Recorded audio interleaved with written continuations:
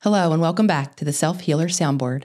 Today's episode is inspired by a recent Instagram post where we explored the topic of cycle breaking. We're going to dive deeper into that topic right now. What is cycle breaking? Cycle breaking, really simply, is becoming conscious of and beginning to make choices outside of our past conditioning. Really simply, it's changing from our familiar habits and patterns. All of us are affected by our conditioning, by our experiences, by our relationships, by what was modeled to us in our childhood. We are impacted by our parents who too were impacted by their past experiences. This is what we mean when we say intergenerational transmission or passing on of traits, of habits, of patterns. It's why so many of us are so alike, those that we were raised around, our family mainly. When most of us hear the term cycle breaking, we initially think of our family. And I was asked in a comment whether or not these cycles include our friendships as well. And they do. The habits and patterns that we pick up in our relationships in childhood become the same habits and patterns that we live in all of our relationships: family, romantic, peer, friendships, professional, the list goes on. As many of us begin to become conscious, we do see a similar way of relating in all of those different relationship types. We might assume the same roles, being the caretaker, the peacemaker, or what many of us have heard us called the black sheep. We see the same patterns across our relationships. So this conversation about cycle breaking applies to all the ways that we relate to the world around us. Cycle breaking or change is difficult for all of us, for us personally, and for all of our relationships. You hear me talk a lot about the unfamiliar. Our subconscious, where all of those habits and patterns are stored, really likes us to stay in those familiar habits and patterns. It perceives anything new. It perceives change as possibly a threat. So to begin this conversation, when we talk about becoming conscious to our old habits and beginning to change or to show up differently, we're already challenging that subconscious part of our mind. We don't really want to. We experience resistance or all of the reasons why not to, and we're uncomfortable. And many of us, if we pay too much attention to that resistance, we end up right back where we started in those old cycles. For a lot of us, change in and of itself has been deemed bad. We might have messaging, direct or indirect, given to us that doing something different than those around us actually is something to be avoided. If we have that conditioning, any movement outside of that system or those familiar patterns become threatening even to us. We have this deep-rooted belief that change is bad. As a lot of us begin to change, we begin to create distance or space, maybe to explore ourselves on a deeper level, maybe because that space is needed to create safety we never had. A lot of us received similar messages around that space is a bad thing. If we receive that sort of messaging, any movement to create space, again, will threaten that familiar. We'll be resistant, and before we know it, we go right back into those familiar cycles. Change for many of us, or cycle breaking, can activate deep-rooted fears of abandonment or deep-rooted threat-based reactions when we do perceive ourselves being abandoned. We might scream, we might yell, we might grasp out for that person. Even considering taking that space might activate that deep-rooted abandonment in ourselves that might prevent us from even taking that space to begin with, and or in those around us who begin to perceive that space, activating their deep-rooted abandonment, and then the reactivity we might experience as really, really uncomfortable. For all of these reasons, so many of us don't even begin that process of cycle breaking. We might fear what might happen to the extent that we don't even want to step in that direction. It might keep us locked in our old conditioning before we even get started. For those of us that do then begin that journey of change, as we begin to create and make new choices, we're going to feel uncomfortable. We're going to be engaging with new activities, a new way of being in the world, and it's going to activate that deep resistance from our subconscious, especially for those of us who have that enmeshment or that deep-rooted codependent conditioning. Space feels like a threat. We might even hear this threat reflected back to us from those around us. I know for many of us, as we begin to take space, we might hear things like, "What? Are you too good for us now?" Or "What is this boundaries business? You're not supposed to have boundaries with family." These statements are an indicator of the discomfort that many of us and those around us experience when space is taken. I'm here to remind you that for a lot of us, that space is necessary. It's how we begin to reconnect with ourselves. For a lot of us, it's how we begin to create safety that we've needed. Space isn't necessarily a bad thing, though those of us who have been modeled a lack of space might perceive it ourselves as a bad thing. We might even experience mocking, shaming, or guilting from those around us. Again, likely coming from their own deep-rooted feelings and beliefs. They might say things like, "You're being so ungrateful. I liked you better before. Stop complaining. You have it better than most." Or maybe even, "You're selfish, a brat, or too emotional." If we pay too much attention to the reactions that other people are having, before we know it, we might go right back into those old habits, into those old cycles. And for that system, that does feel safer. Because we all play a role, as one person begins to play a new role, it does have a domino impact for those around us. It does begin to activate those deep-rooted fears. And it does then come out in reactivity and even in that controlling nature where we do feel like we're being strong-armed right back into those old cycles. I hear a lot and I see a lot in the comment section as well around this concept of culture. And I understand that we come from different cultures, whether it's collective or individualized here in the West. In my opinion, we're all interdependent creatures. We all need to find a balance between individuality or being a separate self and a connection to a greater group. A lot of times I do see this sort of behavior, this strong-arming, this pressure to stay in old cycles that are harming the whole system. I see culture being used as an excuse to okay it. Culture is, of course, a very impactful part of our identity for ourselves as individuals and for our system. Though a lot of times what's being okayed under the umbrella of culture is actually really problematic dynamics, not only just for us, but for that whole family system, for the whole culture in and of itself. Sharing from my own story, I know for me, cycle breaking meant mostly enforcing new space or new boundaries around how I would show up in relationships. For me, coming from that codependent conditioning, that space was incredibly important. I first needed it to reconnect with me, to even be able to discover who I was and what my needs were. And then I needed to be able to maintain that space as I engaged with others around me, as I engaged with the world.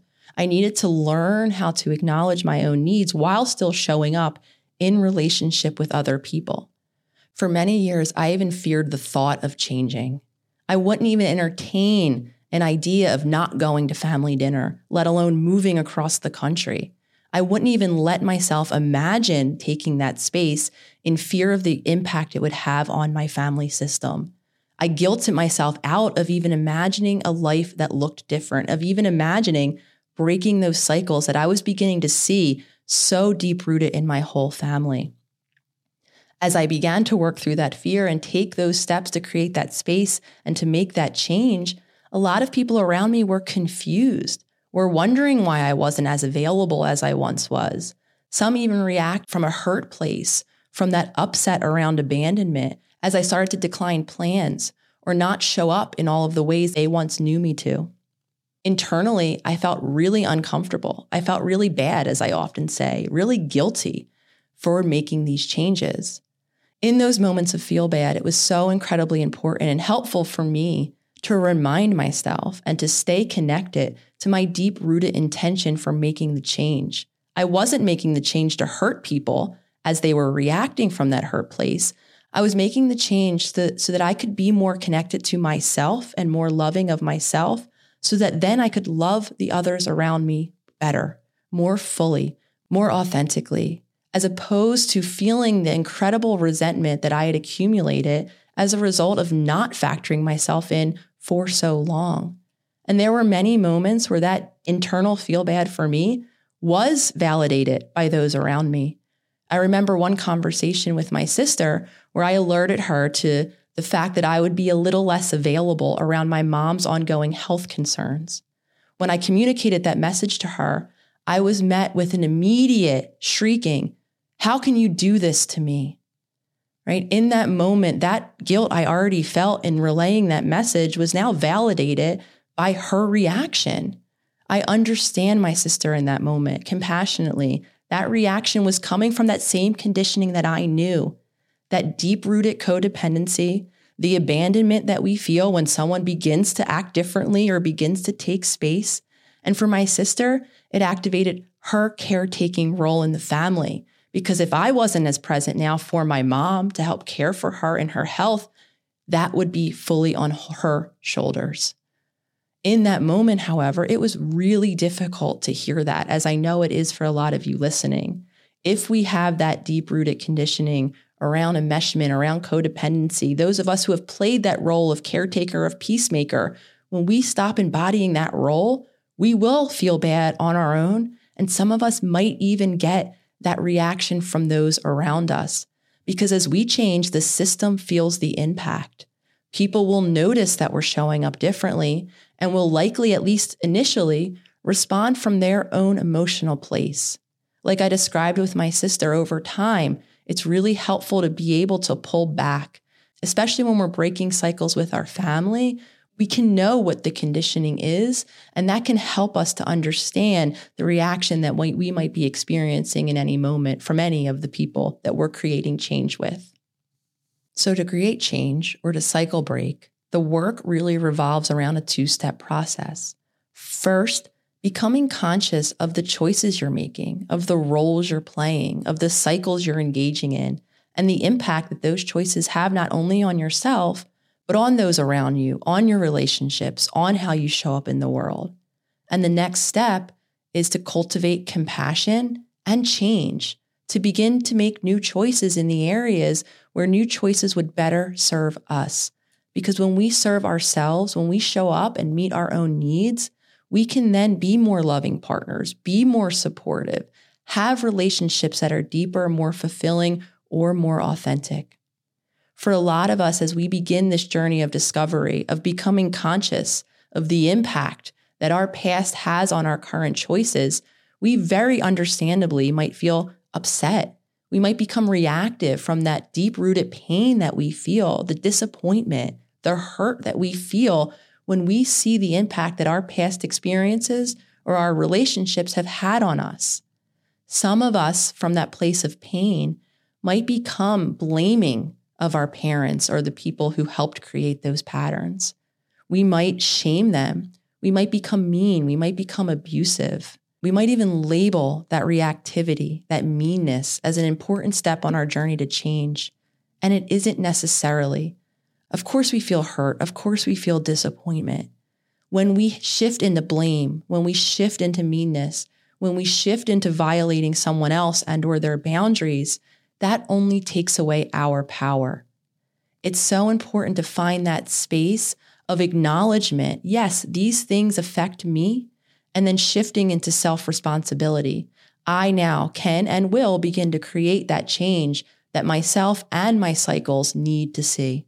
We need to find that space between acceptance, between acknowledging the impact that our past or our experiences have on us, and shift then into responsibility, taking responsibility for how we show up now and for the change that we can all create for ourselves.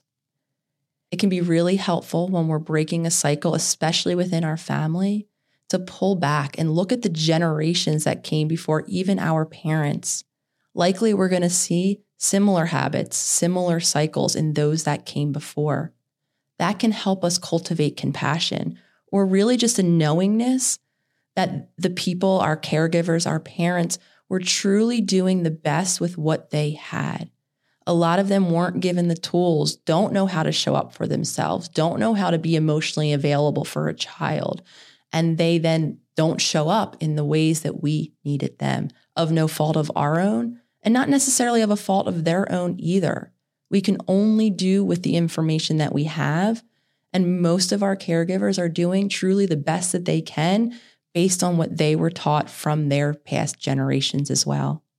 As we do begin to create change or to break cycles, holding that compassion can be really helpful in the midst of that reactivity. When you too are having, how can you do this to me, yelled at you, understanding, just like I described with my sister, that that's coming from pain, from fear, from maybe abandonment. That can help us cultivate that compassion, or simply to hold space where I might still hold my boundary and take the space that I need for myself or for my safety, and give my sister or whoever else it is for you space for their own reaction without blaming, without shaming, letting them have the reaction and the emotions that they're having around your change, because it's just as real for them, especially when they share that same conditioning as we do.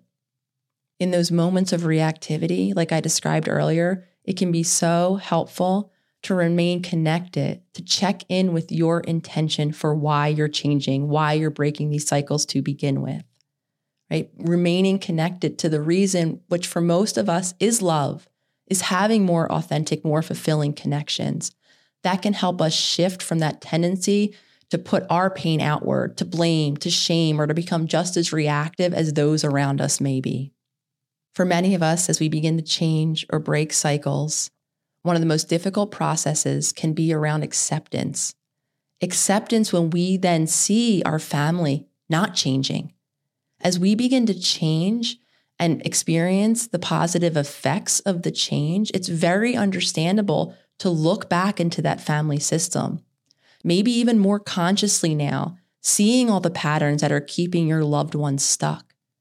And it's incredibly difficult to then see those loved ones continue to be stuck, to not break the cycles, to not begin to change. From that powerless place, a lot of us attempt to control, to give ultimatums, to strong arm our loved ones into walking the journey alongside of us, or to creating change for themselves. The reality is, we have to accept the reality of the choices people are making around us. We can't control someone else's journey. As much as we would like to, it is truly their choice to make. The most inspirational thing we can do to keep on our journey, not to allow their stuckness or their cycles to pull us back in from that familiar place, but to keep walking to transform ourselves. In my opinion, that for most of us is the most inspirational thing we can offer our loved ones. As our parents, as our siblings begin to look and see the life we're creating for ourselves, that might be what motivates them into changing for themselves. For those of us that are living, working, or still in relationship with the people that we're trying to break cycles around, it can be incredibly difficult. For some of us, it might mean actually taking space from those relationships or changing that environment around us, stepping out, beginning to spend less time, actually changing the landscape of our relationships by being less frequently with some people and engaging more frequently with other new people. That's what coping is. I read this in a book recently, and I really like this distinction between coping and adapting. Coping is really simply changing the environment around us. And as many of us become conscious of our own deep-rooted patterns, that is the journey we take.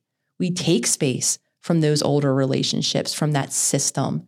We take space to begin to make new choices, to create safety, to re-engage with ourselves, to meet our own needs. We're quite simply changing the environment of our relationships because we're engaging with people differently and or not at all.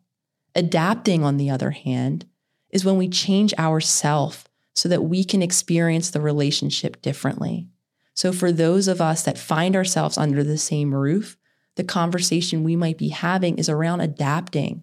While we can't control what the relationships around us or the people around us are doing, what we can begin to control is how we show up, is how we respond to what they're doing.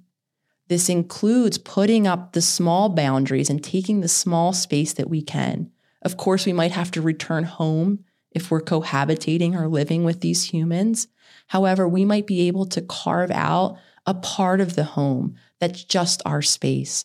Or we might be able to leave the home more frequently on a walk or finding a supportive network of humans that can help us cope with what's going on in that home with more support, with more understanding, can be an outlet for us. So coping is for those of us who can change our environment, who can actually create objective space when and where we need it. And adapting is for all of us too, but especially for those of us who can't change that environment. How can I experience my environment differently? How can I continue to break these cycles, even if the people that are not breaking the cycles are sharing the same home or are sharing the same relationship that I'm engaging in? Cycle breaking is a journey. For a lot of us, it begins with an awareness of our own patterns, of seeing how habitual we are, and of seeing the areas where those habits don't serve us. As we begin to then create change, we do affect the world around us. We become a domino. As we show up differently, our systems and our relationships begin to live the impact of our change, of our cycle breaking. It is a long-term journey for most of us. It doesn't happen overnight, and there are difficulties on the road. We don't like to change.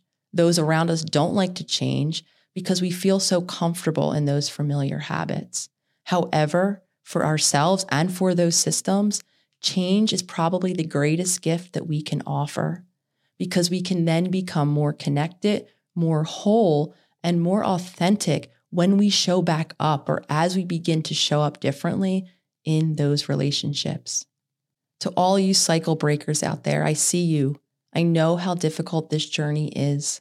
I send you love and I send you compassion that I hope you can cultivate for yourself and your loved ones as you continue to walk this journey. For those of you who aren't yet creating change or aren't making the choice to break cycles, I honor you as well. I honor your curiosity. I honor your engagement in even this conversation. I honor exactly where you are on your journey. All of you are exactly where you need to be. I look forward to continuing this conversation, to continuing this journey with all of you on the next episode.